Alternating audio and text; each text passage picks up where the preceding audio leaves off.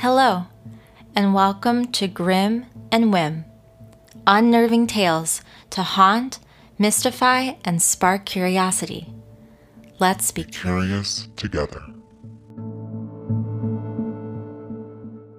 Welcome back to one of the newer segments on Grim and Whim, the all-American haunted road trip.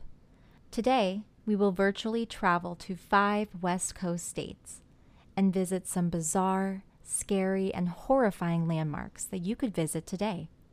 I'll be your tour guide, and with that, let's get going. Our first stop is California.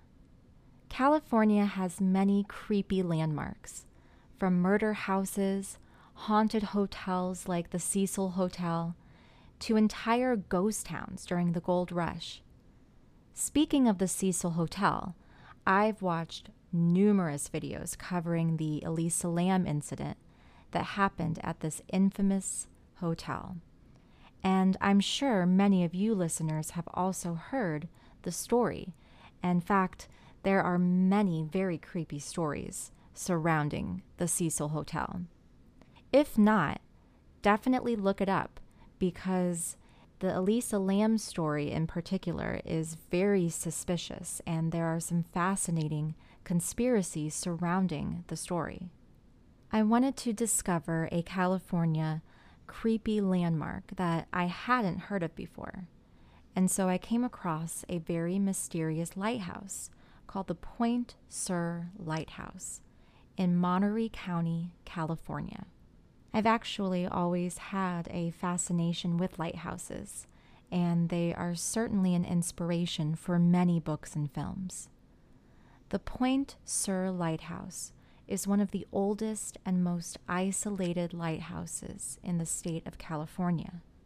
It was built in 1889, is about 40 feet tall, 270 feet above sea level, and has been an infamous landmark since its construction. Early lighthouse keepers had to travel for miles just to reach the nearest road, so the isolation must have made for some eerie nights alone. Despite the lighthouse's bright beacon, the stretch of coast surrounding the lighthouse claimed multiple lives due to shipwrecks. One notable wreck was actually not a normal ship, but the airship, the USS Macon, in 1935. And it was an airship that was severely damaged during a storm and then tragically crashed, killing 2 of the crew members. The remaining 74 crew members were able to recount the tale and the suspicious circumstances surrounding the storm that eventually led to the ship's demise. Nowadays, the tower is said to be haunted by the victims of these tragedies. Several volunteers and guests have reported specters of past lighthouse keepers, including a tall man in dark blue garb walking the grounds. During one paranormal investigation, an eerie voice was captured on tape. The voice whispered, "Now she wants you to go home." The pictures found online of the lighthouse are hauntingly beautiful, and you can attend tours all year round, but there is a special tour just for Halloween. Next, we have Tonopah, Nevada, and a very spooky motel named the Clown Motel. The Clown Motel was named one of the scariest motels in America, and that's because there has been an unusually high amount of paranormal activity documented by both staff and guests. If the clown theme wasn't enough, the motel is also adjacent to a graveyard where many miners were laid to rest after perishing in the Belmont Mine fire in 1911. The fire claimed the lives of 17 mine workers, and many died while trying to pull others out of the mine. They were buried in the Tonopah Cemetery, which is literally right next door to the motel. Over the years, there have been many fires in the area surrounding the motel, including the Beaumont Fire of 1942. Clarence David died in this fire, and he was buried in Tonopah Cemetery, and he just so happened to have a clown collection. So, about 43 years following his death, his children built the Clown Motel and designed it around their father's love for clowns. They displayed all 150 of their father's clown collection.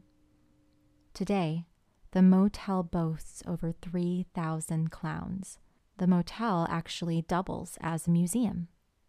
Over the years, the Clown Motel has drawn thrill seekers looking for a surreal experience, as well as creative people looking for inspiration. An episode of Ghost Adventures was filmed at the motel back in 2015, as well as 2 films called Clown Motel, and then later on a sequel called Clown Motel, Spirits Arise, both films directed by Joseph Kelly. The motel has had its fair share of writers stay and document their experiences, both in the motel and the neighboring graveyard. One being Christopher Sebela, who had a month-long stay in the hotel, and he wrote a comic book about his experiences. And I looked into the comic book. It looks really interesting. If you go to the Clown Motel website, you can look at some of the clowns that are featured in this motel. And I believe they also had a link for the comic book that Christopher Sebela wrote, and you can actually download it and read it for yourself. It's very interesting. Our next stop is the state of Oregon. When I think about Oregon, my mind instantly goes to the Oregon Trail game. I am a 90s baby after all. Or I think of Portlandia and Portland, Oregon, and how much I would love to visit one day, because that show is hilarious and it really is like a funny little love letter to Portland. Other than that, though, I didn't really have very much background knowledge about Oregon until I came across Bohemia Mountain in my research, and I found it to be a very, very interesting part of Oregon's history.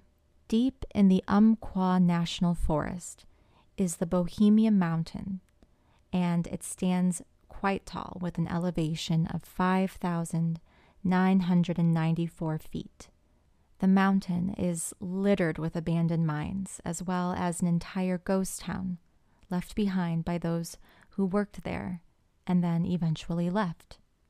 However, while some men moved on to new endeavors and new places, others lost their lives on the mountain, and their souls may have never left.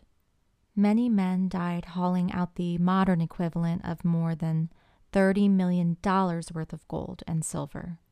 While exploring the site, there is an eerie vibe of unknowns, and there are tools and unfinished projects scattered around, as though the people living and working here disappeared in the middle of some task.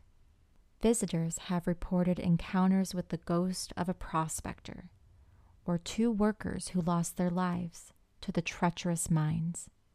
There have also been reports of a greedy gold hunter who risked the lives of so many to get rich quick. The mountain itself and the trails are breathtaking, but they are a stark contrast to the remnants of a once booming mining town.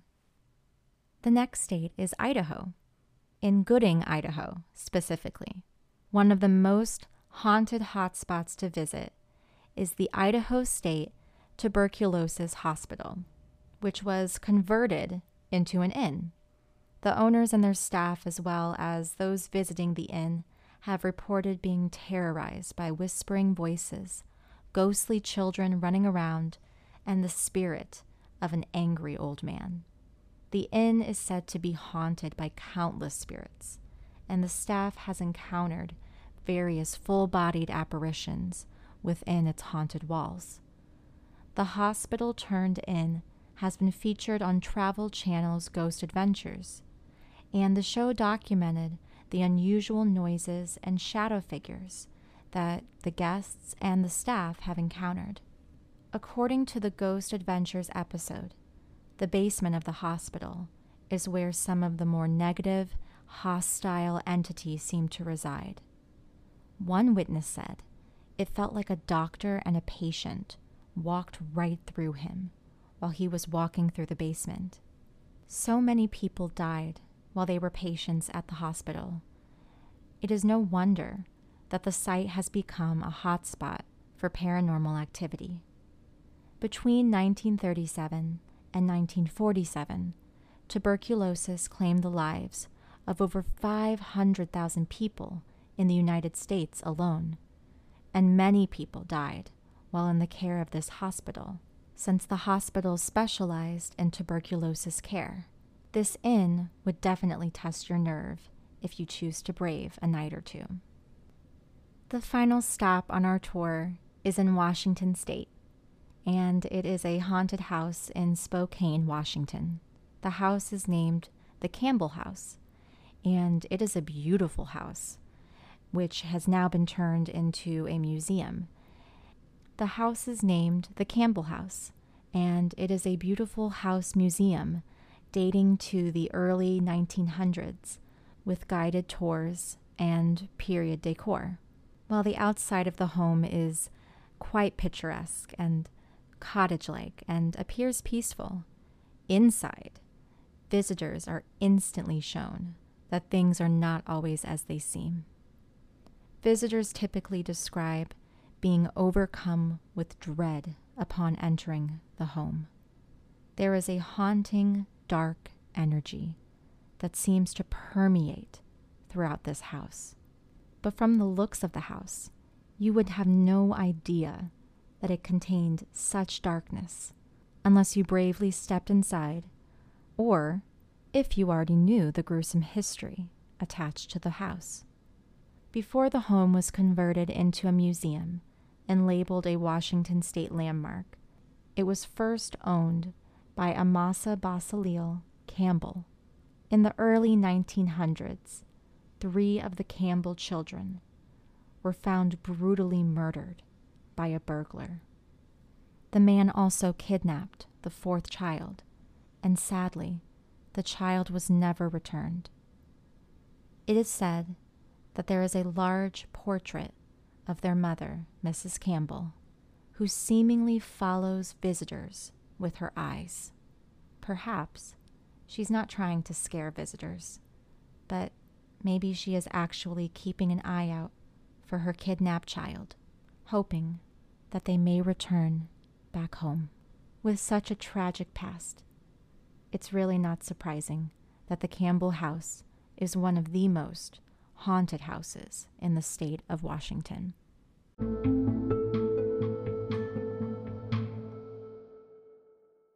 Thank you so much for joining me. It's goodbye for now, but I hope to haunt you again soon.